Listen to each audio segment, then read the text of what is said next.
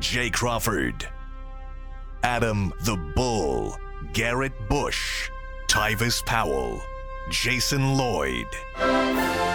Plus, ba-da-da-da-da, you're loving him, Mikey McNuggets. And so many big names, it would take me hours to say all of their names. The ultimate Cleveland sports show starts now. Booyah! Hey, here we are at the ultimate Cleveland sports show, a Friday edition, 90 minutes. Well, that's a lie. Technically, we've got about 84 minutes, 85 minutes left on the YouTube show, and then 30 minutes on Channel 3 WKYC. Jason is back from Arizona. Glad to see you got dressed. I just, by the way, I'll tell the story real quick, okay? Before Jason alluded to it. So, I'm driving into work. On Fridays, I wear a little bit of a nicer shirt, like my nice button down, right? It's your nice church shirt. Yeah, I don't like to wear it while I'm driving in because I don't want it to be wrinkly. So I keep it on a hanger in my car. Usually, I just leave it in my car. It's at the cleaners or in my car almost all the time. But I had brought it into the house on the day it was snowing because I had my son and his friend in the backseat, whatever. So, okay. So, today I have the shirt ready to go, but I never put it in the car. Unfortunately, I didn't realize it until I got off the highway in downtown Cleveland. The second I got off the highway, I was like, oh, damn, I forgot the shirt. And it was like 10:30. What time did I call you, Mike? 10:30? 10:32. So it was 10:32. I get off the highway on Superior. For those who know, if you're going east, getting off on Superior on 90, the only way to get back on is to you make the left turn onto Superior and then immediately make another left. So I had just made the left. I called Mike. I'm like, Mike, decide right now. I do the shirt with a hoodie or I drive home, maybe be 5 minutes late, and go get my button-down shirt. I'm like, you got to tell me right now. He's like, go home. I'm like, all right. So I make the left. I get back on the highway. I call my wife. I'm like, sweetie, get my shirt, get in the car, call me when you're on 90, and we'll get off the highway somewhere and meet. Yeah. Because I don't want to be late. I take pride in never being late, and You never lived in town if you were late. Exactly. Especially because Mike was busting my balls yesterday about, are you going to be in vacation mode, which I don't do. I don't believe in that. I texted you again this morning. And he texted me kind of joking, hey, stay focused till 1 o'clock. I know you're on vacation, which, listen, I'm enjoying what I'm doing, so I'm focused. So my wife calls me when she gets on 90. When she called me, I was just about like on the Cleveland-Lakewood border on 90. I'm like, all right, I'm getting off on West 140th. I'm going to pull into the gas station there. Meet me at the gas station. Perfect time as she gets there. Looks like we're doing a drug deal at the gas station. Except she it's a hands me shirt. The shirt. I look at, I'm like, all right, it's going to take me 10 minutes from here, 12 minutes maybe. And it was 10:43 at that point, or 44. I'm like, Mike, I'm going to make it, 10:55, and I was here exactly. In fact, I still beat G. I still beat G. Bush by about 10 seconds. See, what you didn't know, didn't know, I had the same thing that kind of happened. I was like, I was up and moving around, and I got in my car, and I was like, man, I got sweatpants on, so I called my wife, too. I told her, go to the mall and buy the flyest jacket you can find. Bring it here, and I'm going to go to work. And there then that's how I got here. That's how I got here. It is a sweet jacket. Jason, who was in Arizona, I believe, at this time yesterday. Yeah, oh yeah. Was the first one here today. So good job, that's crazy. Did you get a red eye or something? No, it was normal. I was bummed, actually, on the flight home last night because I had to connect in Denver. I left around lunchtime, Arizona time, connected in Denver. Everything was delayed. I guess there was snow somewhere yesterday. And it messed up everything because all the planes had to go through de-icing. And so Denver's a pain in the ass airport. It's so big. Yeah, I was good. I had I was fine. You fine. But the plane ride home last night, they had this thing that I just stumbled into it. Terry Francona and Joe Madden sat down to watch Game 7 together. Right, yeah. And I really wanted to watch that. Wow, that sounds like I didn't get a chance to watch it yet. Well, the DirecTV was out on the flight home, so I couldn't. All I could watch was some stupid Bond movie for Tom Cruise I didn't really want to watch. And there's nothing else on. Yeah. So I you were out alone. So I watched that. But Arizona was good. I was out there 4 or 5 days around the Guardians. Yeah. I know we got a ton of stuff to get to. Yeah. Do you want? Can I take like 30 seconds to do like go. recap? Of course. Some interesting. And we'll get things. more from Jay's going to be there later, so we'll have more from him. Interesting things that jumped out at me. Number one, actually, Stephen Vogt sort of slid this in very strategically and subtly yesterday that oh, yeah, Tyler Freeman's been taking reps in center field as well. So sort of keep an eye on that. I'm feeling good about Miles Straw not being a starter. He's not going to be. I don't think. Yeah. I think they want Florial to grab onto that job. Yes, sure. But Tyler, because after he was done, I looked at Zach Mize. I'm like, was that like? He goes, yeah, that was not. Like they mentioned that he would get it, but like Steven, it seemed to very pointedly wanted out there that Tyler's also taking reps in center field. So I would imagine, unless everybody falls on their face, there'll probably be a new center fielder. Quan is staying in left. Yeah. Steven directly said, I can't remember if we talked about that on the show when I was on the other day or not. Everything's running together. He said, Steven's our left fielder. Yeah. We have other candidates we got plenty of other guys who can play center. He also said Jose's going to bat second, which I like. Second or third. Third. He should be. Oh, I thought he was definitely moving him up to second. I think he said he was looking at second or third. Yeah. He should be batting second. The higher you are in the lineup, the more at bats you get. Well, I somewhat jokingly asked him, I said, what about leadoff? Like Judge led off for the Yankees and it's 60 home runs. Kyle Schwarber leads off for the Phillies. Yeah, and Vogt was like, yeah, no, we're not going that far. He's not going to lead off. That's fine. I think because they like Quan. Yeah, that's fine, but he should bat second. And part of the reason those guys lead off on those teams is because those lineups are deeper, so you're not going to lose RBIs. Right. Whereas the Guardians lineup, you're not going to get that many RBI opportunities batting leadoff. But anyway, we'll get more to that later. Jay's going to join us for spring training. There's plenty to talk about. But let's go to Mikey McNuggets. And a little tease for Jay's hit coming up in the show. Yeah. He talked to all the players. We're going to hear from a bunch of players. But the last soundbite Jay's going to play for us is very special and worth your bottom dollar to stick around for. So I can't wait for that to be played here on the Ultimate Cleveland Sports Show. We're going to get into our first topic, but before that, a quick word from FanDuel. Get buckets on your first bet with FanDuel, America's #1 sportsbook, because right now new customers get $150 in bonus bets with any winning $5 bet. That's $150 if your team wins. You can bet on all your favorite NBA players and teams with quick bets, live same-game parlays, exclusive props, and so much more. Just visit FanDuel.com/UCSS to shoot your shot. FanDuel, an official sportsbook partner of the NBA, an official sportsbook partner of the Ultimate Cleveland Sports Show. And as always, if you have a winning ticket, make sure you guys send it in to us, and we will feature it on the show. The Cavs did not win last night. No. We had no winning tickets because a lot of people had money on the Cavs. No. We'll talk about them in a sec, but we're going to start today in free agency with the Cleveland Browns. And we're going big game hunting, guys. Yes. We spent a few days talking about receivers. We did Mike Williams yesterday. We did Mike Evans earlier in the week. We did the blind dating game.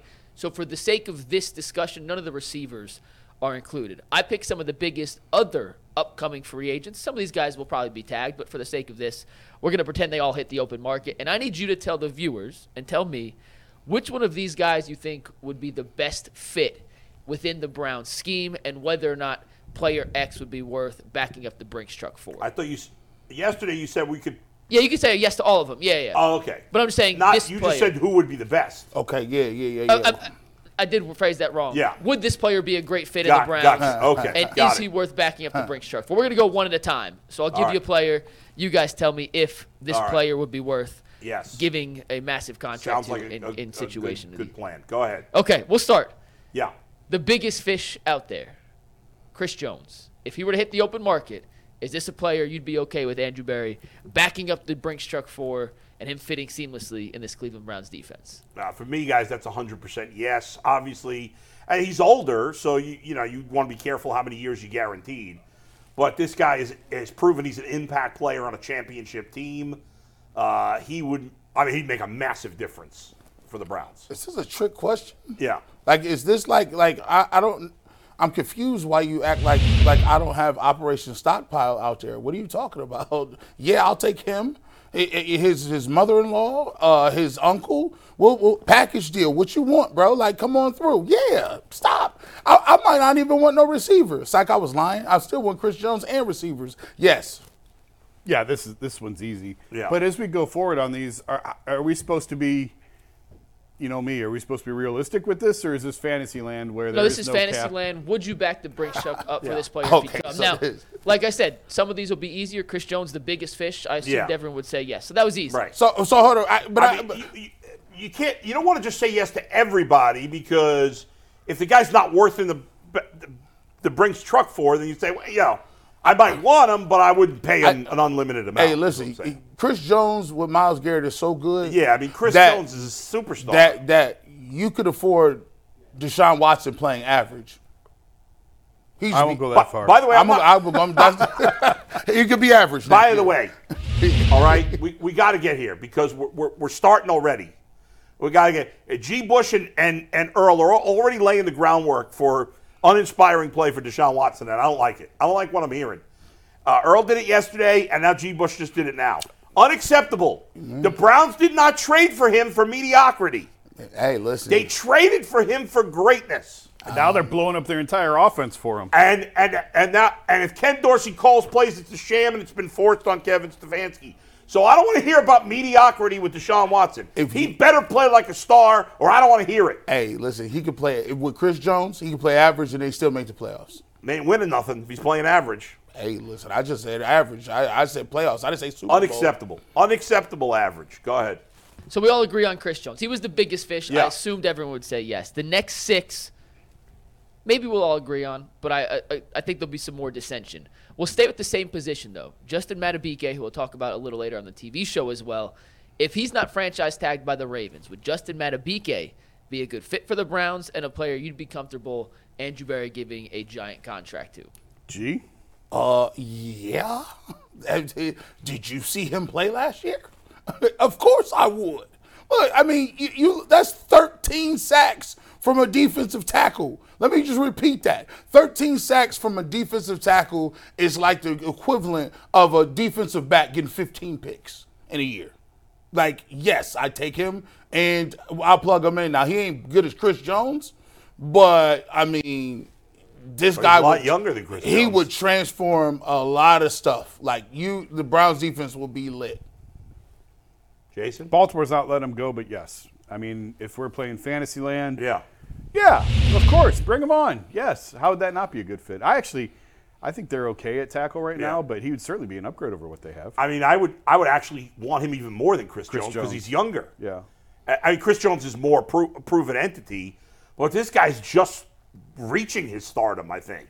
Why would they let him go? How old is he? Well, they wouldn't. How old is He was a 3rd-round pick, so he had a 4-year contract. 25 or 26. I mean, Chris Jones is what, 30, 31? Justin Madubuike is 26 years old, and Chris Jones is 29, about to turn 30. Oh, hey, I'm still taking Chris Jones. I forgot. I didn't know he was that young. Yeah. I thought he was 32, 33. He's still 4 years older. I'd back up the truck for either of them. But if I had to choose, I'd actually take Madubuike because I don't care how much guaranteed money I get. I'm confident he's going to be very good for the next 4 or 5 years. I don't know if Chris Jones is going to be good for 4 or 5 years. I've seen Chris Jones dominate a Super Bowl. Hey, listen. By himself. Fair. And the only other defensive tackle I seen do that was him. And you already know who that is, Aaron Donald. Nobody's better than him. So D tackle. So before we move on to the next position, those are the only 2 D tackles on the list. Okay. If the Browns were to make an acquisition at D tackle, not one of these 2, but just above the average, but a Dalvin Tomlinson level guy, you guys be okay with the Browns spending money? A Dalvin Tomlinson type guy doesn't make any sense for the Browns. What do you mean? Because you can't spend that kind of money on 2 pretty good defensive tackles. That doesn't make sense. That's not a position where I can't. Dalvin Tomlinson is a good, solid defensive tackle. He's not a game changer. He's not those guys. Yeah. So if I'm going to spend big on another defensive tackle, it's a superstar or I'll just get a solid guy. It's either filling it or getting a guy. Okay. I don't want the tier 2 type of defensive tackle. I can't spend that kind of money on 2 tier 2 defensive tackles. G and Jason, do you agree That's with that? how I feel. No, I'm with Bull. Yeah, listen, I'm not getting no spot fillers. I don't want nobody just a placeholder. I need, like, when you see 13 sacks at defensive tackle, that means elite. That means, like, come on now. That's crazy. I don't want no guy that's just up here, just up front, taking up double teams. That don't make no sense. Go ahead. All right, moving on. Let's go to the offensive side of the ball.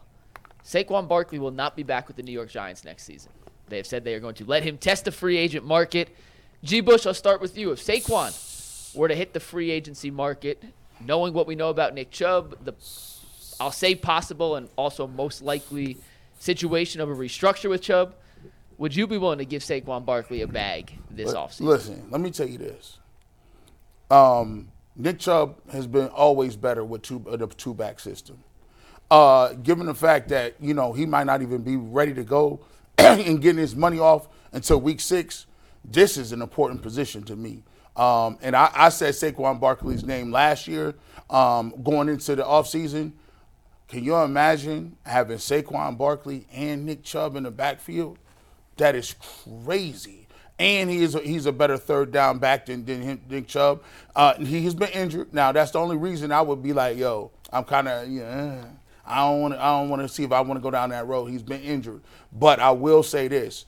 If I could get Saquon Barkley, I'd be willing to take a Mike Williams. And now I think the Cleveland Browns is ready to roll. I think they need another running back. People may say that Chubb already got to take a pay cut, but I would look at Saquon Barkley. Yeah, I'm out on Saquon. There's not enough oxygen for you. Got to pick between Barkley and Chubb. But I don't want Barkley. I think he's overrated. I think he hasn't been the same player since the second year of the league. You look at it. I look at his yard. He's not the back he was when he first came in the league. He's complete boomer bust. Yeah, I mean, I don't know. I don't see the greatness in him. I mean, the Giants is trash. They've been trash. They don't got a line. They don't got a quarterback. They don't got receivers. Nick Chubb had some good years when the Browns were trash too. I mean, the Browns Christian McCaffrey had good years when the Carolina Panthers were trash. I mean, Derrick Henry had good years when the Titans stunk. So the Browns have had one of the top 5 lines for the 4 or 5 years. That's not refutable. When Nick Chubb first came in the league, I don't know that their line was that good besides Joe Thomas. I mean, maybe Bitonio. That's about it. I mean, he's played behind some pretty good lines. Here's what I'm saying. But you know what? If the Giants' line's so bad, then why did Barkley put up those big numbers his first 2 years? They weren't good then either. I mean, but do we want everybody to be Superman? Sometimes you're good. I'm just not spent. Saquon Barkley thinks he's an elite back. I don't think he is. I'll put it to you like this. Yeah.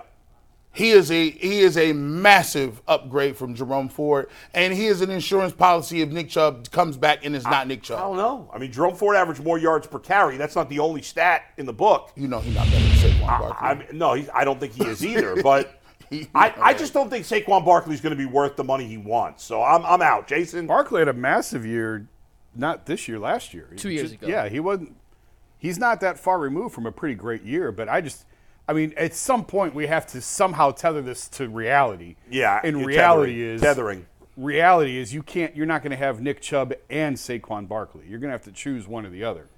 Decide. Well, the Chubb ain't Chubb. And you already go ask Chubb to take less money, right? Even last year, right? Jason, when he was still good, statistically he was pretty good, 22. To me, watching him, not that I watch the Giants every week, but I watched him enough. Yeah. He just, to me, doesn't have that same burst and explosiveness that he had in his first couple of years. Sometimes, here's the thing what we get on running backs. Yeah. If the running back is good, we'll be like, oh, they're good, but does it really matter? You can get a running back and they can get the same yards. But if the running back is bad, they're like, why didn't you put those yards up? You're supposed to be making people in the hole miss. You're supposed to catch 90 balls. For me, I always say yes because it is. I'm operating under the assumption that y'all got 2 years. You got 2 years to get this off. 2? You got 1. So my thing is, but I want a different running back. I don't want Jerome Ford. I'm with you. I don't want to settle for Jerome Ford, especially in this la-la land. So I'll take what you saying. You saying that you'll take another back. You just don't like this one particularly. That's it. Especially when I think, even if I want to go that veteran route, like I could get an Austin Eckler and a Joe Mixon way cheaper than I can get Barkley, and I'm not sure there's much of a difference. I could go. The guy I really want is Zach Moss. Well, there you go. He had a good year last year. You could get him for pennies on the dollar. That's true. Maybe $4 or $5 million, and Zach Moss had a really nice year. He did with the Colts. Yep.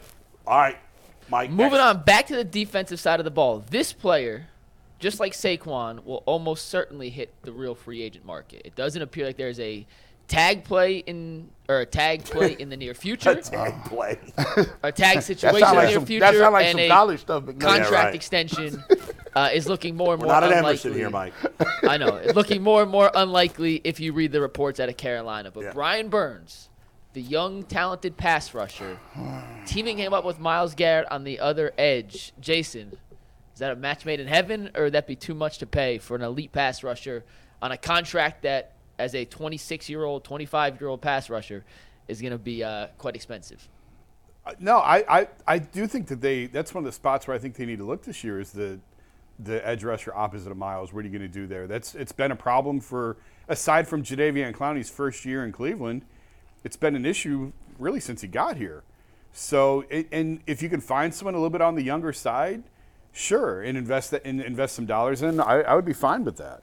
Guys, he's a no-brainer, and here's why. First, not only is he really good, he's missed 3 games in his career in 5 years. That's it. He's played all but 3 games in his career. Now, he had his second lowest sack total this year, but he had nothing around him in Carolina. Yeah. And teams were running a lot. But he's never had less than 7.5 sacks in 5 years in the league, including his rookie year, 7.5 sacks. He's played mostly with lousy talent around him. This guy's a no-brainer, and he's young. I think he's just going to turn 26 next month or in April. Yeah, he's 25 and 306 days. Yeah, so he's about to turn 26. Prime of his career, no-brainer. Those are the guys to target. Yep.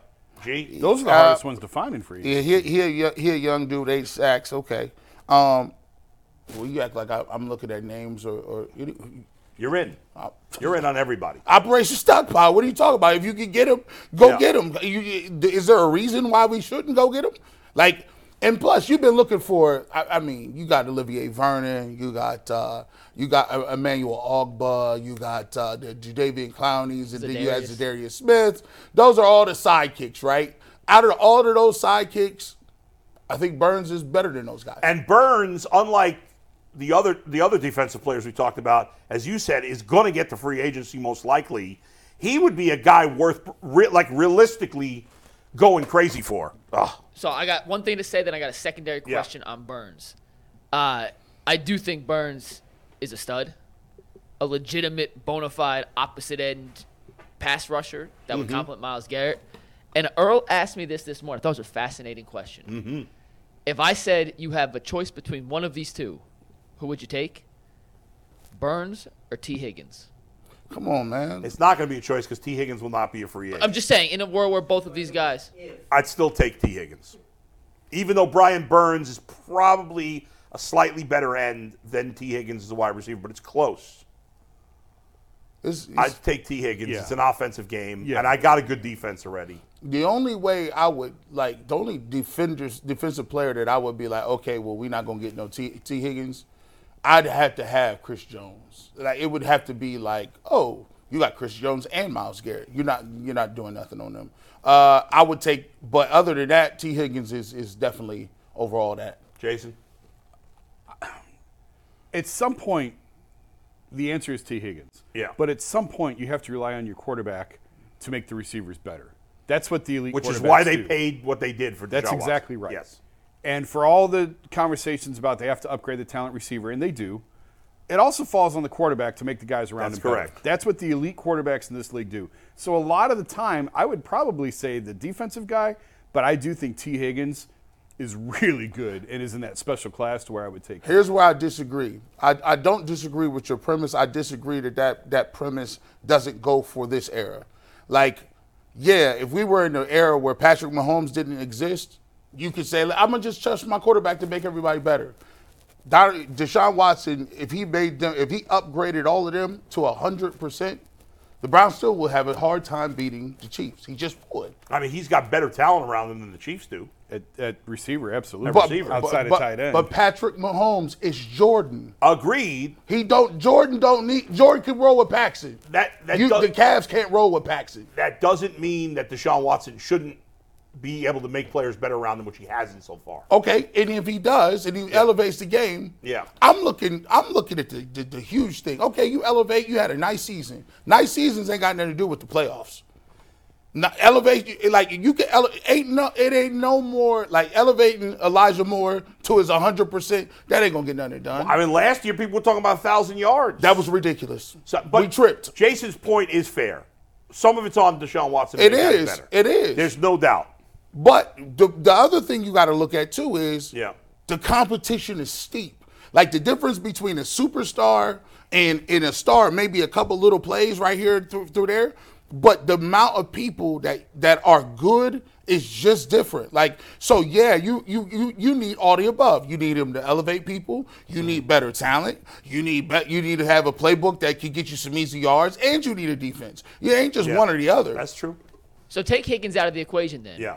What's the next tier of receiver you would take, or you would take Burns over? So where does it go? So no Higgins. Is it Evans? Is it Pittman? Like where does it go before you take Burns over I would receiver? take Higgins and Pittman over Burns. I think Evans is the tough one because of his age. Evans. The Evans one is tough because I would get really excited. Nobody else. He's the only one. Yeah, I'd take Burns over Ridley. I'd take Burns over Marquise Brown. Yeah, I agree with that. Jason, where are you on Burns versus Mike Evans? I think that's the tough one if you had to choose between the two. How old's Mike Evans? He's 30, but he just led the NFL in touchdowns, had 1,255 yards. See, it's hard because this is where it's really hard because the Browns' window is right now. So you can't really worry. In theory, you would take the 25, 26-year-old defensive back. Right. But in reality, you got to go right now. I think I'd go Evans if I had to choose. But I would go Burns, like I said, over Ridley and Marquise Brown. I think that's a notch below. Yeah. Oh, I would take Evans over Ridley Burns over Ridley for sure. Or Brown. Or Evans is hard. Yeah. If you, I'll ask you guys if you said the Browns was going to do irrational things with money and pay guys that are a little older, then there's a chance that they could either be hurt or like they just fall off a cliff. But they had a 75% chance of making the playoffs and a 50% chance of winning the Super Bowl. Yeah. Would you take that and know that in 3 years the Browns' ceiling would be 8 wins? Oh, 100%. I would always give up future possibilities for like they're 7 wins, 8-win team because they got to especially when you're desperate. And in a way, look, I think the comparison for the Browns in a weird way can be both the Cubs and the Indians at the time in 2016. Both those organizations at that time felt very desperate. They knew they had really good teams. And what did they do? The Cubs and Indians traded for Aroldis Chapman and Andrew Miller, respectively. Yeah. They said, forget it. Both teams traded good prospects. The Cubs traded even better prospects. And they said, we have to win now. This is our chance. And that's in baseball, where in football you can lock it up even more because there's less randomness to who wins the championship in football. So to me, you have to be 100% all in. Like, if I had to give up another couple of first-round picks to get a great wide receiver right now, I'd do that. Yeah. I'd do whatever it took to be good this year. Now, we haven't talked about wide receivers in the trade front. I know we're not on wide receivers right now. We could do it for a second. But is there I'm trying to think, is there any good wide receiver that could be traded this year, realistically? Earl mentioned A.J. Brown on his show yesterday. I love Earl. You know I love you, Earl. I don't want to get into that because his trade proposal, what he told me yesterday, was the most absurd thing I've ever heard in my life. So I'm not going to call him out for it because it was ridiculous. Stephon Diggs stuff. Why on earth would the Eagles trade A.J. Brown? There's zero chance they're trading A.J. Brown. Stephon Diggs. And if they were going to do it, they weren't going to do it for Greg Newsome. Sorry, Earl. No chance. Devontae Adams doesn't really make too much sense. No, Devontae Adams is too old at this point. Yeah, like his window was like 2 years ago. So I just don't see, I guess Adams could be traded, but I'm not breaking the bank for him. I don't think the Bills are trading Stephon Diggs. There's no way Philly's trading A.J. Brown. There's no way the Bengals are trading Chase.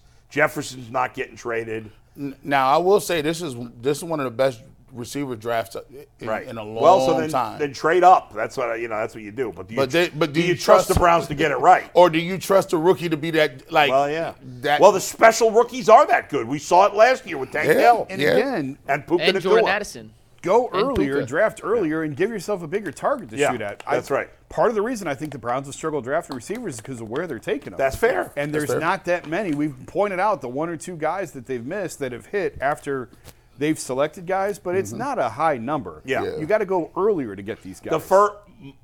Most of the top quarterbacks are top 40 picks. Either first round or early second round. It's the same thing at receiver. Yeah. Most of them are top 40 picks. There's always 1 or 2 that fall through the cracks. Of course. And that's more luck. than anything. Because obviously it's easy to say now, Amon-Ra St. Brown was a 4th-round pick. And somebody should have known that. Yes. But it was for whatever reason. Detroit didn't think he was worth the 2nd-rounder either. Right. They got lucky. And the same with Puka Nacua. Yeah. The Rams can pat themselves on the back and say that they knew he was going to be a star or whatever. Yeah. But if they really thought that, they would have taken him in the 2nd round or 3rd round. Right. Now, Bull, I will say this. Now, if they took a different approach and said, well, look, we already had the Defensive Player of the Year. We had Schwartz. This is his 2nd year. Yeah. We think we're going to try to do this a different way. Now, if they go out and get me 2 stud defensive players, I'll have to go to Deshaun Watson and be like, hey, you got to throw for 4,500, dog. We ain't getting no receivers. We're going to try to develop these young dudes, get a dude late. But if you gave me 2 stud defenders where I could put it with Myles Garrett and they say, we're going to try to win it a little bit different, right? Then you would have to look at Deshaun Watson and say, hey, we can't have it all. It's more than one way to skin a cat. Mm-hmm. Couple more guys going back to the defensive side of the ball. Another guy who will almost assuredly hit free agency, Lavonte David at linebacker. As it currently stands, the Browns just don't have many linebackers signed under contract. Would you take a flyer on Lavonte David? How old is he now? He's 30, but he's coming off a very productive season. 30? I thought he was actually older than that, so that's not bad. He's a monster. I wouldn't. There's almost no linebackers I would back up the truck for. Yeah. Lord, he's a really good player. I mean, can you imagine? I think he's 34. I'm way off. 34. My apologies. Right. I thought he was old. No, I'm not. My hand up. My bad. I know he had a good year last year, but no, he's a 34-year-old linebacker. No thanks. Is it a 1-year deal? A 1-year deal. Yeah, pay him. I'll pay him whatever. I'll pay him a 1-year deal. I'll rock with him. That production with JOK, he's one of the best linebackers in coverage. His boy Devin White, I think, is a free agent, and boy has he fallen off. But Lavonte David is, he's a monster. He's a monster. He's one of the top. Jason, where are you on Lavonte David? 1-year deal, but nothing more than that. Yeah, I'm not backing up the truck, because backing up the truck means I got to give him multi. So you're not matching. Essentially, the question is, would you match whatever his best offer out there is? Oh, no. I ain't that crazy. No, we're all on the same page. Okay, this next player will most likely be franchise tag. Will probably not actually hit the market, but I'm assuming because you said yes to Brian Burns, you would also say yes to Josh Allen if he were to hit the free agent market. This is the Jaguars' Josh Allen, not the quarterback. Oh, hell. Well, I'd say yes to both Josh Allens. Right. Anybody named Josh. Anybody with the initials J.A., I'm taking them. Yeah, I'll throw J.A. Adonde in there, too. Jared Allen? Josh Allen's better than Brian Burns, isn't he? Yes. Yeah. I think they're in the same tier of pass rush. He's more productive. I think Josh Allen is a better athlete. Yeah, more explosive. And by the way, I give him, and he's young too, right? He's 26. Oh yeah, he's getting. I'd max him out. Can we trade for the other Josh Allen? What do you think it would take the Bills to give up Josh Allen? Nothing. 7 first-rounders? And Greg Newsome. That's funny. You know what's funny? Real quick? Yeah. Earl and Anthony have a mic. And no matter how much they know they have a mic here, when they chime in, they just yell. They don't use it. They just yell. Is this thing on? Yeah. All right, last one before we move on. Josh Allen, I like this is a position, not necessarily of need, but a position of interest. Well, Antoine Winfield Jr., the all-pro safety from the Bucs, probably a tag candidate, but if he were to hit the open market, Bull, I know you didn't love the safeties when we did the Championship Foundation earlier this week. Would you match any deal for Antoine Winfield Jr.? In a la-la land where I don't have to worry about cap, yes. I mean, I guess I just said that. He's a fantastic player, and I think their safeties are overrated. So I would, but they've missed in free agents. If you want to call Juan Thornhill a miss, I don't think he's a total miss. No, he's not. No, John Johnson was a miss. John Johnson. Thornhill's like, okay, he was fine. Yeah. But I don't know that they've gotten what they've expected to get out of their last 2 free agents. No. I think that's so fair I to would say. rather have him than anybody they have. He's the best safety in the league almost. Like if you have him, he's up there. Like he was awesome this year. Like come on, 6 sacks. Yeah, I would take it. That's great. He has 18. No, that's his career. Sorry. Don't let me. Can I see last year? Yeah, we'll give you 1 sec, G. Is he better than Jesse Bates? Oh Lord, he has 6 sacks, 120. Yeah. He's I'll take him. It's not a position of need. Because I actually like the guys they got behind him a little bit too. I like some of those dudes. I like You know what I'm saying? The kid from Hickman. Ohio Ronnie State, Hickman. I like him. I like Bell. He's a special teams guy, but I mean, this guy right here is a dude that can put your defense on a different level. So if they came to me and was like, "Look, if you this is La La Land, right? But if you said, all right, we're gonna get what's the name, Jones? Yeah. We're gonna get Chris Jones and we're gonna get Winfield. Well, looks like the Cleveland Browns. The Browns better not give up 30 points to the Texans in the playoffs. Yeah, by the way, you got to go to Schwartz and be like, whatever you was wanting against them Texans, don't run that anymore. Get that out of the playbook. No excuses. All right, Mike. Awesome. Well, I appreciate you guys being a little patient on that exercise. Some good discussion, and I do think there's a chance that one of those 7 lands in the Cleveland Browns. Which one?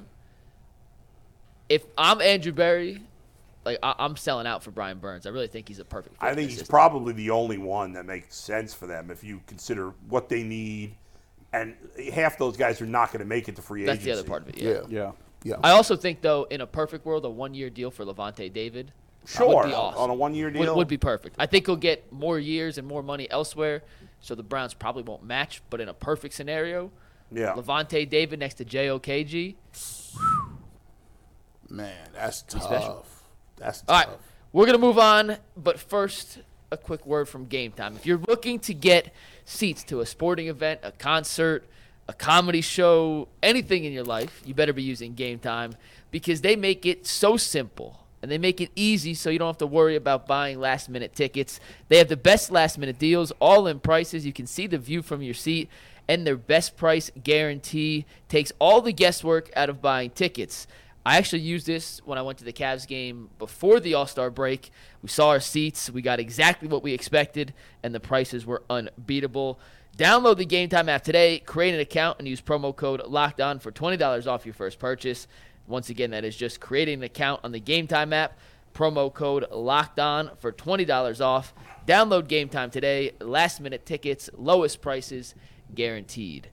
In overtime yesterday, we talked about the all-state teams that NBC Sports put out. There was a team from California, Georgia, Louisiana, and it made us start to think about Team Ohio. So we're going to build our own Team Ohio here with the parameters. We didn't give up on this project after we saw the list. It is tough. We thought Team Ohio would be a little better. Team Ohio. Now, the parameters are they have to be born in Ohio. Born in Ohio. Team Ohio, it's funny, we think there's a lot of great NFL talent in Ohio, but the teams that were being compared yesterday in this exercise, it was a quarterback, a running back, and then 3 wide receivers / tight ends. And I'll show you guys the other teams real quick, Steve. Once this, did you guys hear a delay now? What's that? Oh my goodness, this delay's terrible in my ear. Steve, you don't hear that? Did you hear that? They hear. Okay, it's back back it together, now. Mike. It was not me. It's technology. Steve, take tag. I know it's Friday, but focus up. These were the other teams we're comparing to, by the way. You can see Team Louisiana with Dak, Etienne, Jefferson, Chase, CeeDee Lamb. Team Florida has Lamar, Derrick Henry, Amari Cooper, Deontay Johnson, Gabe Davis.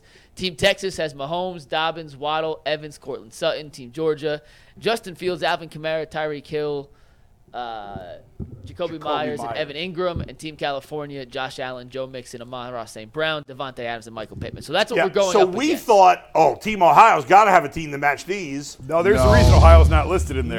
No. In fact, I thought we'd have Joe Burrow at quarterback, but he didn't live in Ohio until he was like 12. He was not born in Ohio, so he does not count for this. Team Ohio has nothing. Travis Kelce, that's it. Russell Wilson has to be the quarterback. I forgot. I was thinking. Okay, so the quarterback's Russell Wilson.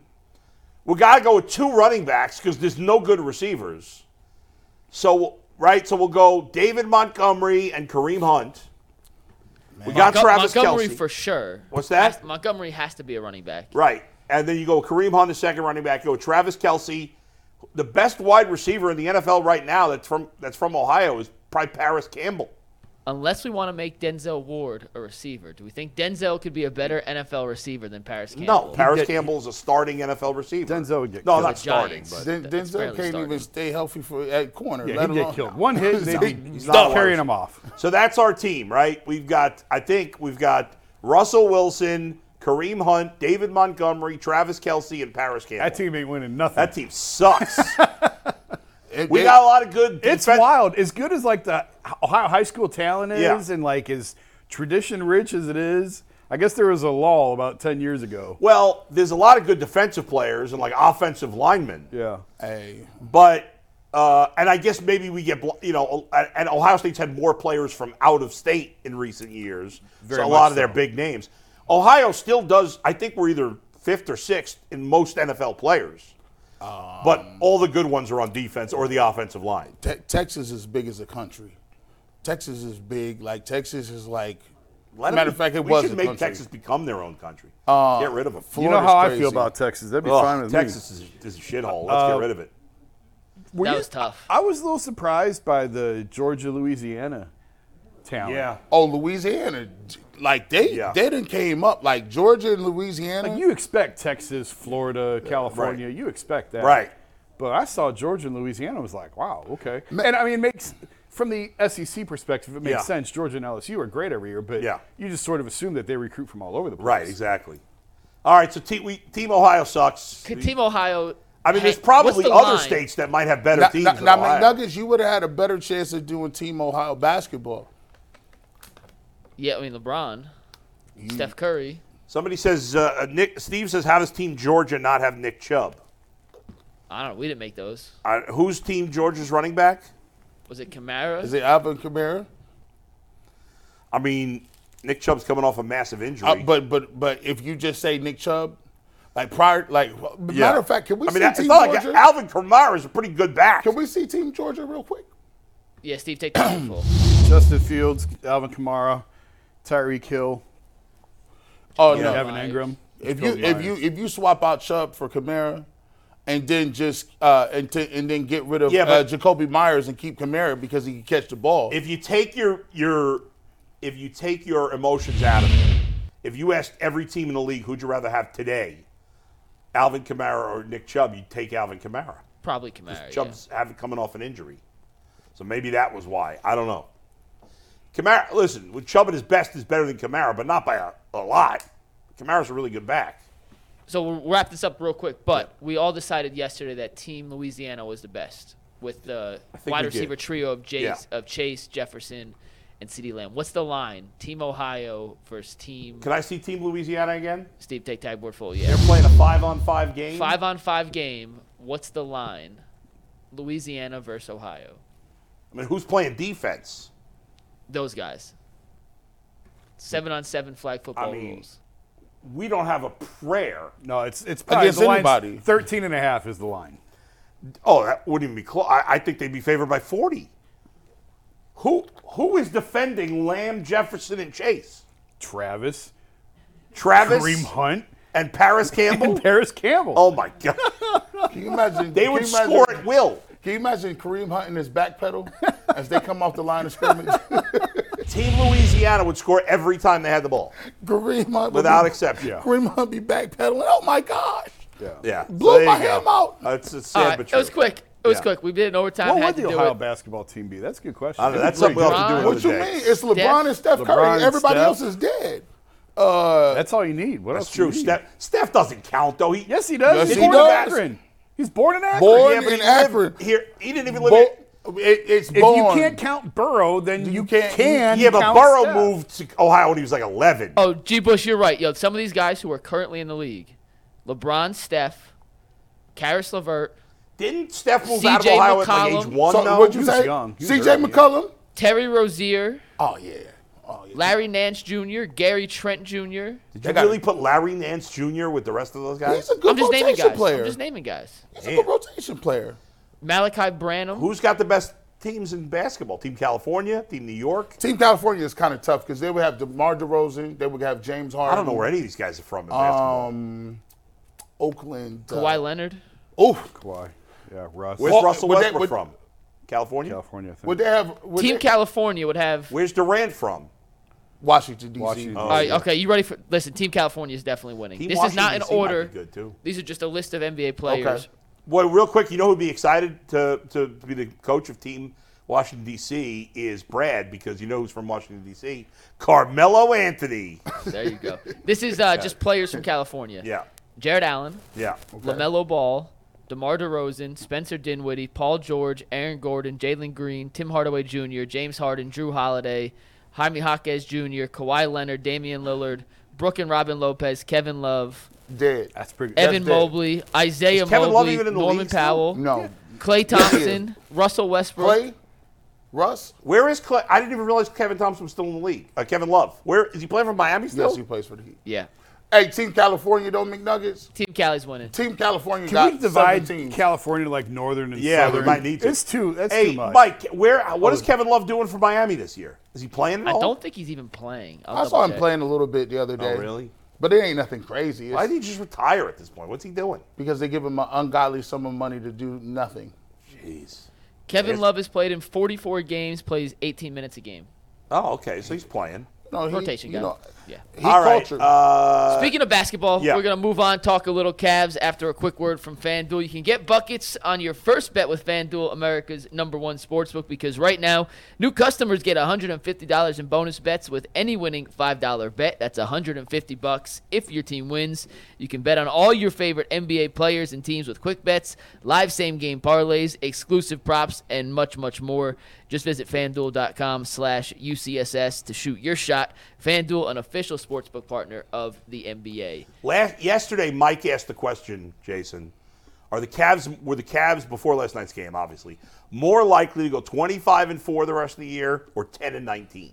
And we all said they're more likely to go 25-4 than 10-19, even though neither was likely. Yeah. And then the one caveat was unless Donovan Mitchell got hurt. Now, he's not hurt. He was just sick. I don't know if he's going to play tonight. But G. Bush yesterday said that if Donovan Mitchell didn't play, they still wouldn't go 10-19, even if he didn't play all 29 games. They wouldn't go 10-19. No. Without Donovan Mitchell. No. Although their March schedule, they do have some. But they'd be more likely to got go some tough 10-19 and 25-4 without Donovan Mitchell, right? I mean, I suppose. Yeah. But again, we're talking about Their schedule real is tough. extremes. Their schedule is yeah, crazy. But- they're playing a lot of games in not that many days. They were pretty awful yesterday, although Orlando shot the hell out of the ball yesterday, too. They did. Cleveland also shot pretty well if you look at the pure numbers. But, G. Bush, we have a tweet from your post-game immediate thoughts afterwards I want to bring up here. And I want to let you address what you had to say. Steve, take tagboard full. This was G. Bush last night. All that talk about Donovan Mitchell being overrated is dead. The Cavs look like a play-in team without Mitchell tonight. If they can't sign him, this is what you're in store for. The offense has reverted to dribble, damn near 20 turnovers. Hashtag Cavs. I don't think any of that With is a fair. B. That's completely fair. You're basing it on one game. Completely fair. They look just like they did when they lost to the Atlanta Hawks in the play-in. They look like that when they lost to But the it's Brooklyn. one game. I get it's one I mean, game. any teams, but you don't prove you're overrated. You don't prove you're not overrated till the playoffs. First of all, who's calling Donovan Mitchell overrated? Yeah. Everyone's That's talking true. about he should be getting more recognition for MVP. Well, not less. The whole half of the year was like, oh, trade him, and then Not because he's overrated. But there's this false sense of security that we have Darius Garland. So if we do lose him, then we're good. We're just right. I don't think. You think anybody really feels that way? Anybody? No. I think a lot of people feel that way. Like regular fans? Like a lot of people, like when we talk about Donovan Mitchell, it's almost like this thing where, okay, yeah, we got the core four, but we still got Jared Allen. That's why we won't trade Mobley or Garland, because we got a fallback plan. Oh, no. They ain't got no fallback plan. Did you notice the softness on that court yesterday? They let a runway model, Wagner, just flex on him, pose on him, knock him around, and Brad Daugherty is like, Cavs gotta, give some resistance here. Man, I was like, where is the game that we saw a couple of weeks ago? Like the pace was slow. There was the ball rotation. It was dribbling around, probing, and I'm like, this is not the same offense. It just wasn't. Jason, what'd you think? Well, I was in the air, so I saw the condensed version this morning. I caught a little bit of the game here and there, but I didn't get to see the whole game, obviously, because I was flying home.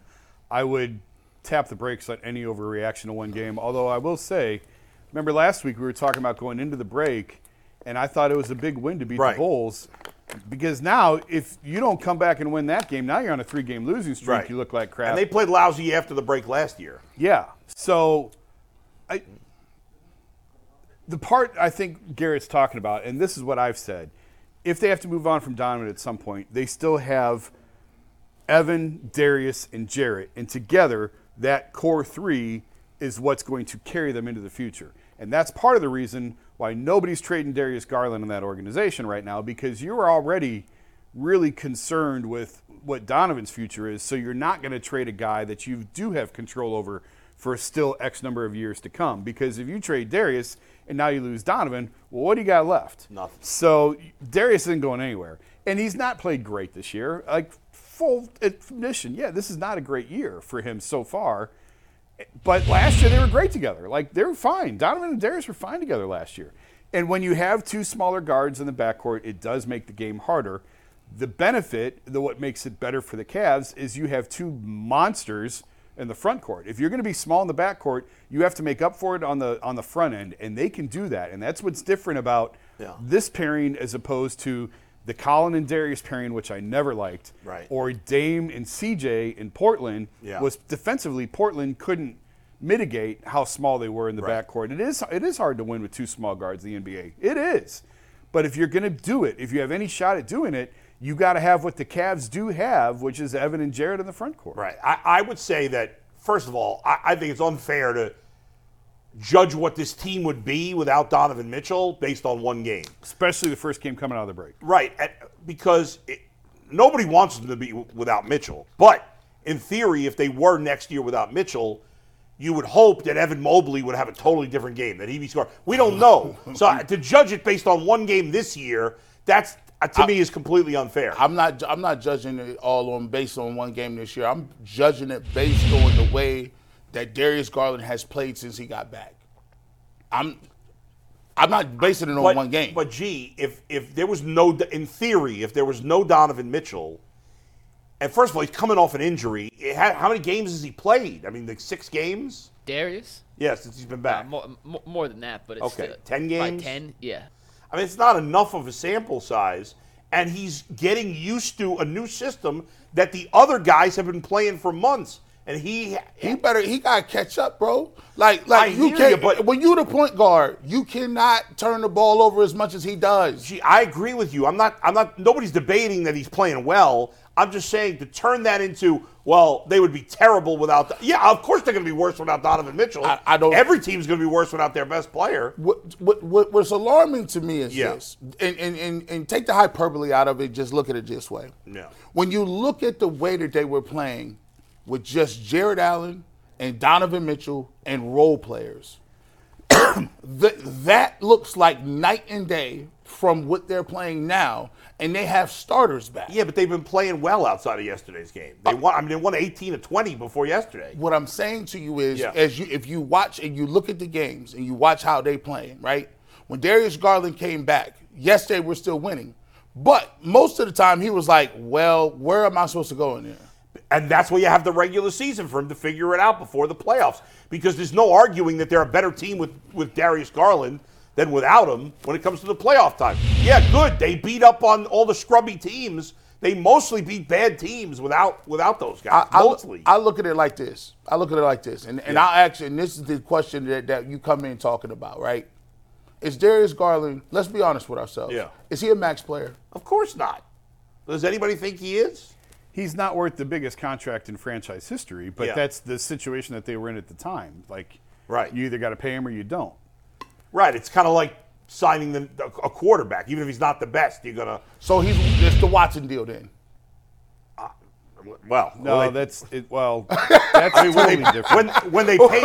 I'm trying to figure it out. Except when they paid Watson, I thought he was one of the 5 best quarterbacks, and I'm still hoping he is. So you had less of a. I never thought Darius Garland was one of the 5 best point guards. Darius, when he signed that contract, was one of the highest rising, fastest rising, up and coming guards in the NBA. He was the one on the U.S. Select team. He was the one that other guards were talking about, like, this guy is going to be. Now, has he continued to elevate at that same level? No, probably not. And part of that, I think, is the fact that he's got to share the ball handling duties with another guy in the backcourt. First it was Colin, and then now it was Donovan. Yeah. And Donovan is a far superior, better player than Colin Sexton. Like, I know there's still some people out there who think Colin is like some MVP in waiting, but Donovan is a far better player than Colin Sexton. So there's a dance that you have to do. But usually when you're the point guard, you got the ball in your hands, you're running the offense, and that's how it is.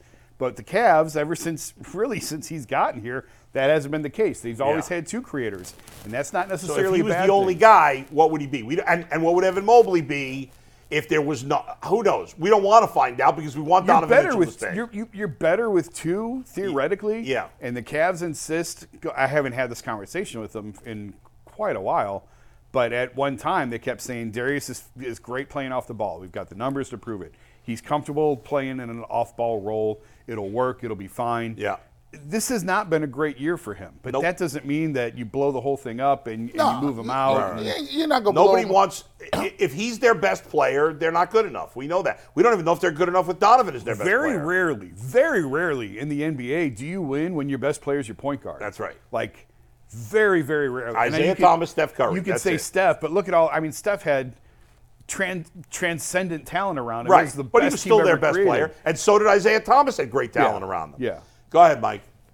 Well, to Jason's point about two ball-dominant guards, theoretically it works together, and I'm not ready to sell my stock on the Donovan-Darius pairing, but you look in Atlanta, they thought DeJounte Murray and Trae Young could play together. Those two clearly can't, and they're going to end up trading DeJounte Murray this offseason. That's been a disaster in Atlanta. But one thing I did take away from yesterday is without Donovan, and maybe the thing that Donovan does best that doesn't show up in the stat sheet, it's constant aggression. And whether he's attacking and scoring for himself and/or attacking, drawing the defense, kicking to the corner.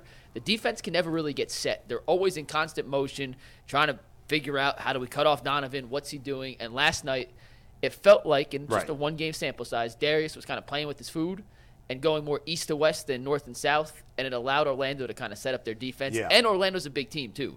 Like, across the board, from point guard to the center, they have long, they have length, they have athleticism, which is a bad matchup for an undersized Cavs backcourt. But one other thing I want to point out, and Jason, I'm curious, I know you didn't watch it last night. Gee, I know you did, but Evan Mobley was aggressive early and then kind of disappeared for a little bit and then got aggressive again late. But I thought without Donovan in the lineup, this was a chance for kind of the Cavs to not necessarily change their entire offensive philosophy, but allow Evan to be a little more aggressive in the focal point of things. And it looked like that was the case early, but he made a field goal with about 6 minutes left in the first quarter.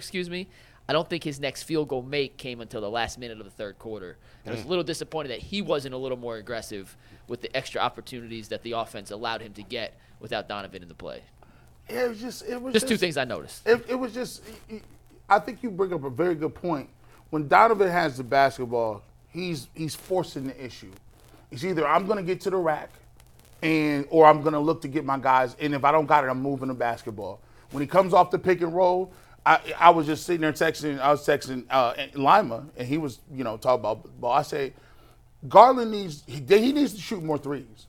Like he needs to, like when Sam Merrill come off the screen, he's aggressive. Like if you give me an inch, you better not go to that pick and roll. Give me an inch, I'm firing. The same thing with Donovan Mitchell. Like even when George Niang gets in the game, he's ready to shoot. It don't matter if it go in or not.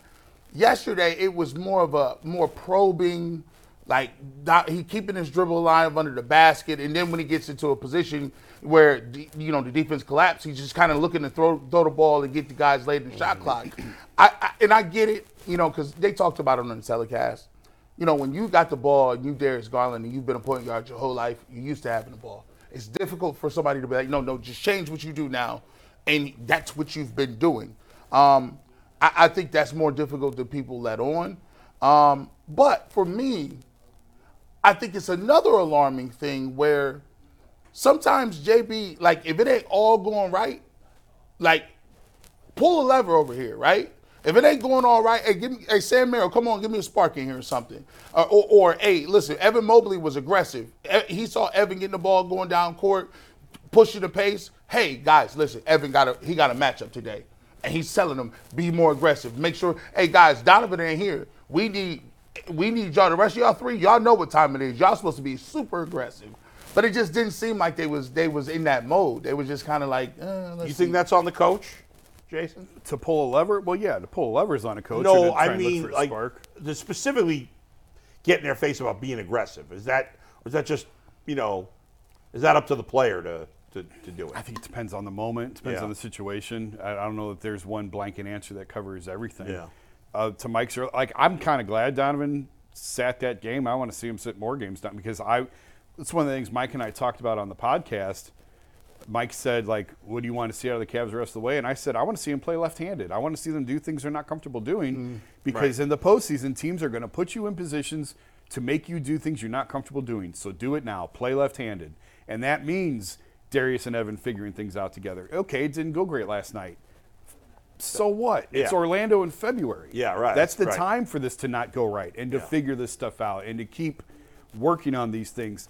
It does you no good to put the ball in Donovan's hands and have him go and try and win every single game you play in the regular season. That does not help you in April, May, and June. It's good for him. They do want to be the 2 seed. I mean, there's a big difference, yes. Yeah. But I'm just saying it's okay to have nights like last night. Sure. Because you learn from it, and hopefully the next time it gets better. And if it doesn't, well, then hopefully the next time it gets better because you are building for the middle of April. You're not building for the end of February. The only thing I will say with that is I agree. Like, you're not going to just scrap everything because you had a bad game in February against Orlando. But the alarming thing is, if I was JB, if you're not making shots, okay. If you're trying to figure out the offense, okay, that's cool. But one thing we're not going to do since the Knicks is we're not going to come get punked. We're not going to get knocked around by guys, and that's not going to happen. And the game was chippy last night, and then after, everybody's all friendly shaking hands, which is a little weird. They muddied the game up, and that's what teams are going to do to the Cavs. One last stat to kind of this is one number that kind of shows you the difference of Donovan versus no Donovan. The Cavs attempted 22 three-pointers last night. That's their fewest since November 17th. Just weren't generating the open looks. They've been averaging the Cavs are like, you remember have you guys seen the original Bad News Bears movie? Yeah. Oh, yeah. And when what's her name? I can't remember the female pitcher that ends up being on the team. When, they were terrible, and then she became the pitcher, and then all of a sudden everybody else played better too. Yeah. Every time she pitched. But every once in a while they'd throw Rudy Stein back on the mound, and the other guy stunk again every time he was pitching. That's a good player. Elevates the talent around him. Yeah, that's right. There you go. We're going to head out to Arizona for Jay Crawford and spring training. But first, if you're looking to go to a Guardians game, whether it's spring training or regular season, you better be using Game Time to get your tickets. They have killer last-minute deals, all-in prices, views from your seat, and their best price guarantee takes all the guesswork out of buying tickets. The best part about Game Time is it's just a simple click of a button through the app. Just download the Game Time app, create an account, and use promo code LOCKEDON for $20 off your first purchase. Once again, create an account, redeem promo code LOCKEDON, that is LOCKEDON, for $20 off. Download Game Time today. Last-minute tickets, lowest prices guaranteed. And with that, let's welcome in Jay Crawford from sunny Arizona. Oh, there he is. No sunglasses, Jay. Yeah. No, I got to tell you, I need them because I have light eyes, so I'm very light sensitive, but I'm going to try to brave it. The sun is high enough right now in the sky that I should be able to get away with it. Man, I wish you guys were here. I really do. We'd have a blast just because, A, the weather, and B, there's something about the smell of fresh cut grass and the sound of a bat hitting a baseball. It really gets you into spring mode. And, Bull, I know how much you look forward to the start of baseball season, too. Yeah. Day 4 of all full team workouts. And the first spring training game starts it's tomorrow, actually. So the season really will start getting underway. And it'll be fun to watch because there are some position battles this year, guys. Mostly it's going to look very similar to the team that was on the field last year. But you're going to see a couple of new wrinkles mixed in here and there. Jason, you know that. You just left here. And those are really the exciting watches during spring training to see who emerges as the right fielder and where certain guys are going to fit in. I would think first base, I'm calling Naylor the DH. I would think first base, shortstop, center field, and right field should all be up for grabs, no? Jay, I don't know about you. Center field to me feels like straw. It just does. Am I misreading that? Yeah, I disagree. I think it's – I mentioned at the top of the show today, Stephen Vogt just slid in there very strategically that, by the way, Tyler Freeman is they're taking a look at Tyler too. I think they want Estevan Florial to grab onto that job. I do too. This spring. Eventually, but do you think he's ready at the start of the season, though? I think that's what they want. Now, we'll see. Wow. We'll see what the next 6 weeks show, but I think they want Florial to be the center fielder. He's done all he can do in the minors. Yeah. He's killed the minors. He has. And I think Freeman might actually get a chance at this. We'll see. We'll see how many reps he actually gets out there. But I don't think it'll be Miles Straw in center. Let's hope. Yeah, yesterday we spent all day talking to players. We've got more player interviews lined up today. But at 10:30 or 12:30 your time here, as soon as I'm done with this, I've got Chris Antonetti, and we're going to talk to Stephen Vogt in sit-down interviews. So we'll really get into those specific battles. But I don't know. I do feel like, and Jason, I'm sure you picked up on this, there is a clear shift in philosophy at the plate. Did you notice that in talking to guys? Because I was surprised some of the things that I heard. Go ahead and go deeper on that. I mean, they revamped basically a lot of their hitting instructors, and they brought in a lot of new guys. I know they're working on swing speed with a lot of guys, and Quan in particular is looking for making harder impact on the baseball. And so Chris Villegas back as the hitting coach, but they have revamped a lot of their system. So I'll go into we've got a soundbite that will help go into that too, but I picked up from several players just in conversation, not necessarily in interviews, although Will Brennan went there on the interview, that, this whole idea of contact has led to them being in the basement in home runs. And they weren't just last place by a little bit. They were like 26 or 27 home runs behind the 29th ranked team. And that gap is just far too great. They were like 175 home runs fewer than the top teams. So you can't continue to do that and expect to get different results. You know what that leads to. So some of the guys were hinting that, they're probably going to be a little more aggressive at the plate this year. But the one thing that we got out of the talks yesterday was Will Brennan was very specific. And Mike, I know you've got that soundbite ready to go. Let's hear what Will was saying about how this thing is sort of moving in a different direction. How is the mindset different this year from last year? Last year, you're coming off all the inertia and excitement of a little playoff run. And then, obviously, this year, things didn't end or go really the whole season the way the team wanted last year. How's the vibe different? All those young guys that we have, everyone has a year under their belt. And that's just a year of experience in the big leagues is different than any other level in baseball. And we're going to utilize that to the best of our abilities. And we're going to be really successful this year. It's going to happen. Obviously, it's a power game, and everybody talks about the lack of home run production last year from the outfield. You guys have to hear that. I'm sure you work on it in the offseason. What are you feeling in terms of what you have to do performance-wise? Do you feel that you have to become a home run hitter because that's what the team needs? I feel like you have to evolve with the game, and obviously what you just said is 100% on the head right there. You have to evolve. You have to, be able to take some chances, take some risks, and we have that ability. We've led Major League Baseball and not striking out, and we've, the backside, we've been last in home runs. So we have room to take some chances and make some errors in that aspect in order to hit some more home runs or hit more slug. Do you think the philosophy has changed? I mean, obviously with a new manager, but the hitting coach is the same. Have you seen a shift in philosophy and okay, look, contact's great, but let's take some swings? 100%. There's a new theme around camp, and it's just every single day it's kind of be beaten in our heads of hey, we have to slug. That's just the way the game's going. You have to hit home runs, you have to hit doubles, and you have to drive in those runs. And I mean, we lost 31 one-run games last year. You knock out half of those in wins. I mean, we're a 90-win team, so it's a different club, and we understand that. We have a chip on our shoulder. It's going to be a good year. It's interesting that you say that the team has embraced this change in philosophy. A lot of times teams are slow to change, but I think this was so obvious. As a fan, it's refreshing to see that the team and the organization has said, okay, we tried it. We had some success with it, but you got to keep up with the Joneses too. 100%. And, are we going to be the Braves or the Dodgers and lead the MLB in home runs? Absolutely not. But we're going to take pride in hitting doubles and driving those runs in and run the bases really well with some more slug and maybe some more strikeouts just because we can take that risk. So, again, I said it in the interview, it is refreshing to hear that they're willing to go in a different direction. They gave that a shot, and that's nice to hear. And he's right. On the 31 one-run losses, if you win half of those, you're walking to a division title. Now, granted, they also had a lot of one-run wins, and they're going to have to keep finding out a way to grind out those close games. But an increase in home run production will certainly make it easier to win the majority of those one-run games. Let's pivot now to pitching.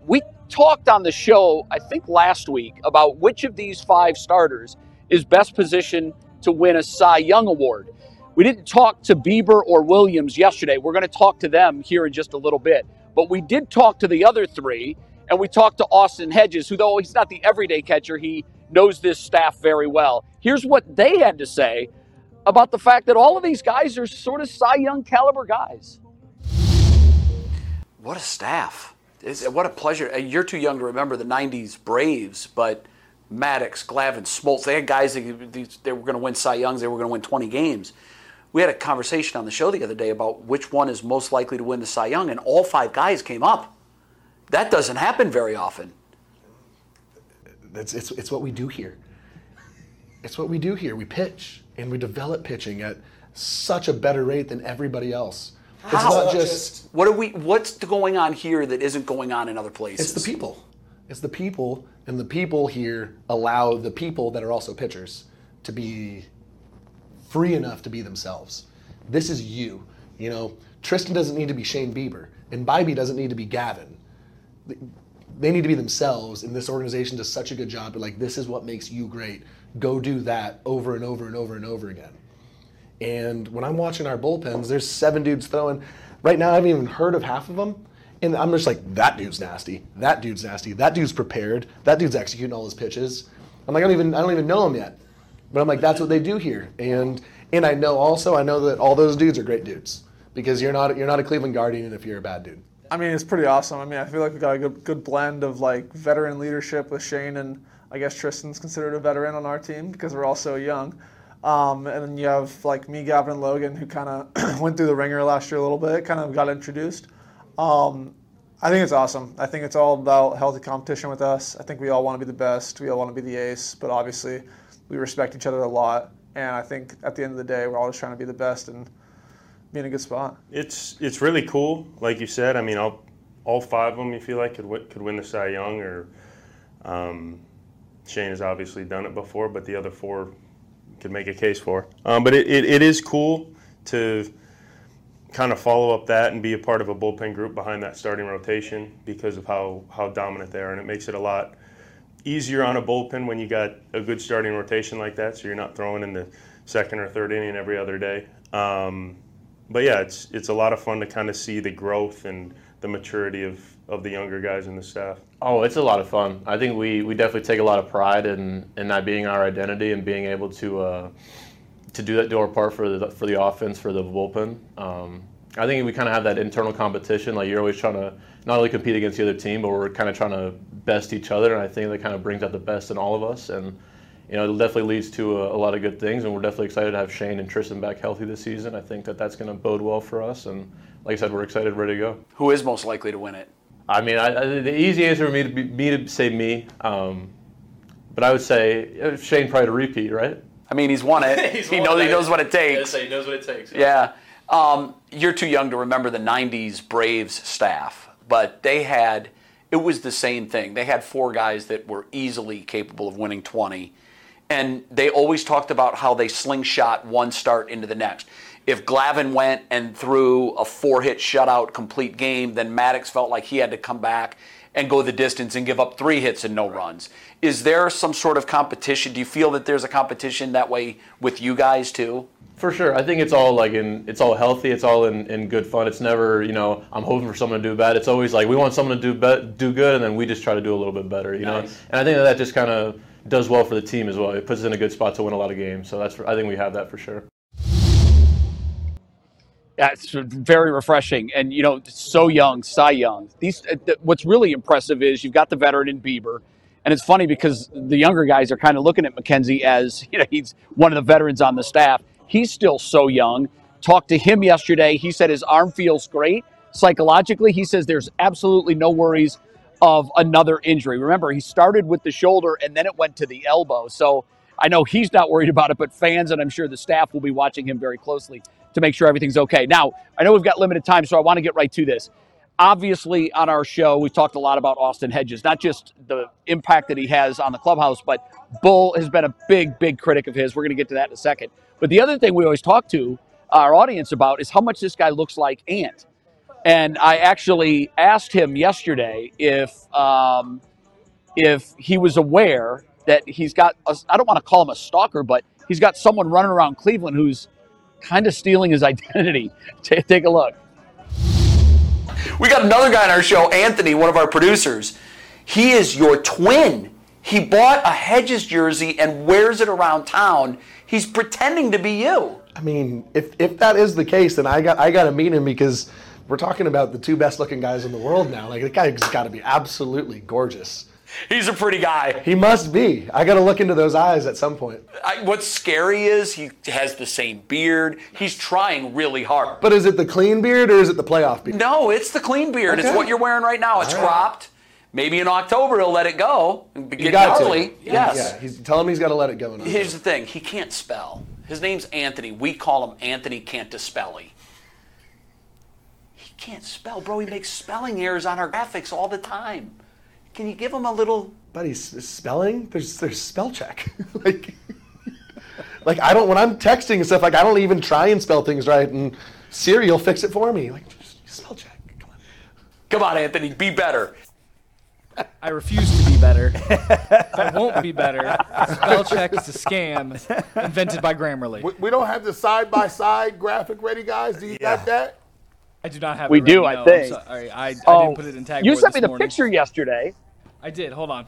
We'll get it ready. Jay, set up this next one while we set this in motion. I can't wait to hear this All right. one. Yeah, so this one, Bull, I want you to pay particular attention to this Yeah. one. Bull, you have been extremely hard on Austin Hedges. And I can honestly tell you this. If you spent one day here in camp, one day. Wow, did you shave? Yeah, he did. Oh, my God, he shaved. Yeah. So if you spent one day here in camp or around him or the guys and you talked to the players about him, I promise you, you would get it. You would understand why he was such a huge priority to bring back. And I did ask him to give you a message. Take a look. I love it. What about politician? That'd be me. You've been mentioned a lot. That's me. Yeah, you know what? I see it. You're the None mayor. of these guys are too young to even know how to handle all that. I can handle all the comments, all the mean things people say about you. I can handle Bring that. it. Yeah. We got a guy on our show who says mean things about you, Adam the Bull. I'm like, bro, he does everything well. Like, does all these little things. He's like, he doesn't hit. Look in the camera and tell Adam the Bull he's nuts. Well, I don't hit. That's accurate. I'm working on it, but we'll get there. I try and do other things. Hey, he's ski masking. Listen, this is crazy. He's ski masking. I love it. This guy is so I good. love it. He's like, yeah, I can't hit it all, bro. What you talking about? I love Austin Hedges for that. I love that he kept it real. By the way, I made it clear I got zero problem with him being the backup catcher. And I know he's a good locker room guy. I just didn't want him to be a starter here. No, and that's fair. Yeah. And I'm sure he understands that's fair. He knows what his role is here. Yep. He's here to help tutor Bo Naylor, to teach him how to be an everyday catcher, who, by the way, that kid is also great on the microphone. He was just tremendous in the interview that we had with him. But, Bull, Jason, you see it. You're out here. I talked to 10 players yesterday. I asked them about the clubhouse and the vibe and how's it different from last year. And every man that was here last year brought one thing up. We miss Austin Hedges. His presence in the clubhouse, how he keeps it loose, how he stays on us in a friendly but competitive way. Jason, his value to the team, I get it now. I totally get it. His mouth is never closed. Yeah. He's talking the whole time he's in there. My only beef with Hedges back this year is that could they have used that $4 million for Randall Grichuk or Adam Duvall, who might be upgrades in center field? It shouldn't come down to that because they should. I mean, think about this team. If you just signed J.D. Martinez and Adam Duvall today as your DH and center fielder. Well, who knows? I mean, maybe one of those deals will happen. I wouldn't hold my breath on it. But, I understand what you're saying, Bull, and it does make perfect sense. But if you spend any time around this group, you really do understand it. I mean, I know it's a roster spot, and I know it's $4 million, but I got to tell you, I'm not saying it would have been different last year if he was here. Obviously, the pitching staff being decimated with injury had a lot to do with that. But the atmosphere is loose. Everybody is focused. Everybody knows what the job is and what the task at hand is. And I got to tell you, I know fans may have lowered expectations because you look at the offense and you wonder where the offense is going to come from. But this team is very confident. Jason, did you find that too? They think the division is very winnable. Yeah, it is. I mean, they should think that on February 23rd. But there's nobody good in the division, so 85 wins might be enough. Nobody's going to run away with it. Yeah. No. And they should feel good. With the pitching that they have, they should feel confident. Yeah. Right. And you know it as well as I do. It doesn't matter if you win your division with 80 games, 90, or 105. Everybody starts at 0 once the playoffs begin. Just get in there. And when you've got the pitching staff that they have, Jason, can you remember the time in Indians Guardians history where there was this kind of quality starting depth? I mean, all 5 of these guys had a lot of success at some point in their career, and the young guys obviously all looked great last year. Yeah, I mean, that's what they do. I mean, you go back to the Kluber, Carrasco, Bauer. That was probably the heyday of the last 10, 15 years in Clevenger. Yeah. And this has the makings to duplicate this could that be for sure. as good, even better, maybe. But Bybee needs to take a step. Yeah. Gavin Williams needs to take a step. Logan Allen needs to take a step. He's a step behind those guys.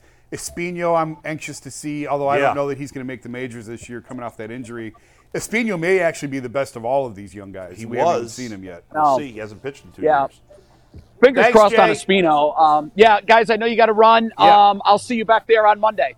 See you later. Bye, buddy. Enjoy Jay the weekend. From Arizona. Good to chat with him. Some funny stuff. I love it. Look at that. That's they pretty do look good. alike. That's pretty good. And good for Austin Hedges, man. He seems like the best guy. He really does. I love that he don't man. take it serious. Hey, it's so awesome. great. Good for him. I love capitalism, man, in America.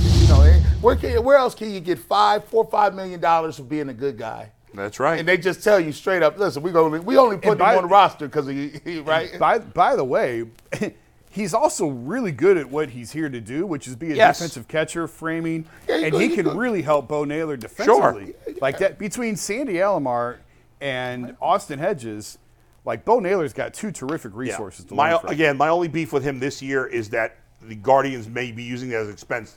As $4 million excuse is not a to lot. spend any $4 million money. is a lot. I have for this zero team. problem with him being their backup catcher. Yeah. Go ahead. One quick thing before we get to Super Chats. We put a poll up during the interview, and I want to say this exactly how I worded the poll. Only one can live. Who you saving? Anthony or Austin Hedges? And I'm proud to announce that 60% of the UCS audience is saving Anthony. Let's give a round of applause to 40% of you are Anthony. dead to me. Hey, 60? Only 60, huh? Only 60. Hey, Anthony. That's outrageous. After this show. On this show, we're at least at 90%. After this show, burn that graphic. A grown man can't have his mouth cocked like that, like this. It can't be like that. Never catch me in mid-season. No. Why your mouth open like that? Grown men don't have their mouth open like that. By the way, speaking of which, do you know, I bought I had to buy a bag of Jolly Rancher candy, right? Yeah. Did you have to? No, I didn't. I'm not even eating. What was the need? What was it? Didn't wait a second. I was being forced to buy the quadruple cheeseburger. First of all, I haven't had a and single 7 one sides of of them. fries. Okay. I haven't had a single one of them. Aaron has post-viral cough. Okay. So the doctor said, have a sucking candy, blah, blah, blah. So I said, which one you want? He goes, Jolly Rancher. I said, okay, fine. So I bought a bag of them. And then Aaron goes, hey, Dad, look at the slogan on the Jolly Rancher bag. It's kind of sus. Are you looking at it? No, I'm emailing Diana about a Techno 1 issue. I was just laughing at Aaron. But the fact that Aaron said sus is hysterical. He says sus all the time. And so I go, look at the Jolly Rancher bag. The slogan is, keep on sucking. Yeah. That is very sus. And the fact that Aaron knows that suspect as a grown man, like as a young adolescent man, how we're great. That's crazy. Like he's evolving, right? So you don't even know. Like due to Pokemon, he didn't even. He's already on the the next evolutionary step of being like. Well, we were watching the first 2 episodes of the new live version of Avatar: The Last Airbender. Are you into that? Yes. Okay. Now listen. Now what's like, dude? Are we out of time? We got Super Chats. I got to get to. Real quick. So let me do Super Chats and save your Avatar comments in for 1 sec. Halim Youssef has 2 Super Chats. The first one says, The Browns are high on Elijah Moore, was used the wrong way for 70% of the season and still had his best season. He has the skill set of a solid number 2. Don't forget, guys, he's only 23. No, let's get on him. That's recency bias. He must have forgot what was going on during the season. It's February. By the way, before the season, there were a lot of people here that thought that too. Let's be fair about it. And Elijah Moore's just a guy. Let's face it. He's just a guy. Halim also says, I'm not saying don't go out and get a big-time wide receiver. I just believe the Browns won't spend huge money on it because they love the upside of Moore and Tillman. Moore's got no upside. Moore's got no upside. He said the upside. He threw Tillman in there, too. That's how that package. You talked about me warming it up about Deshaun Watson being an apologist. He's warming this up. Yeah, and it ain't even we just had Groundhog's Day. He talking about the potential. He likes the room. Damn. Shout out next to super chat comes from Matthew Dinkus. Dinkus. Matthew says, man, between Bull saying the Brown safeties are overrated, G saying the Cavs are soft after one game, and Jason, well, just being Jason, y'all are all out of pocket today. That's because Jason came back. I'm in a great mood. He was having fun. Back from the sun. I didn't even say anything mean today, I don't think. This was low-key Jason. Yeah, today. all right. Yeah, you didn't really say anything bad. Go ahead. That's last fair. one comes from Young Majestic 3303. Yeah. Mello is from Brooklyn. Oh, how do I not know that? I think I think he grew up in D.C., didn't he? Yeah, he played at DeMatha. No, he played at DeMatha, then he went to St. Anthony's. Then he went to Oak Hill. Oak Hill, not St. Anthony's. Sorry, Oak Hill, not St. Anthony's. You know we played them one year in high school basketball? With who? My team played them. Oak Hill. Who? Like what players specifically? Anybody famous? At the time, it was the dude. He is the white point guard from Maryland, Blake. Steve Blake. Oh. I played against Steve Blake. All right. Yeah. I didn't do anything. That wasn't their best class, I guess. No, I had like 2 points. Some white point guard. We don't need that. All right. Coming up, we're moving to WKYC, Channel 3. We got a lot to get to there, so we'll see ya. Peace. Peace.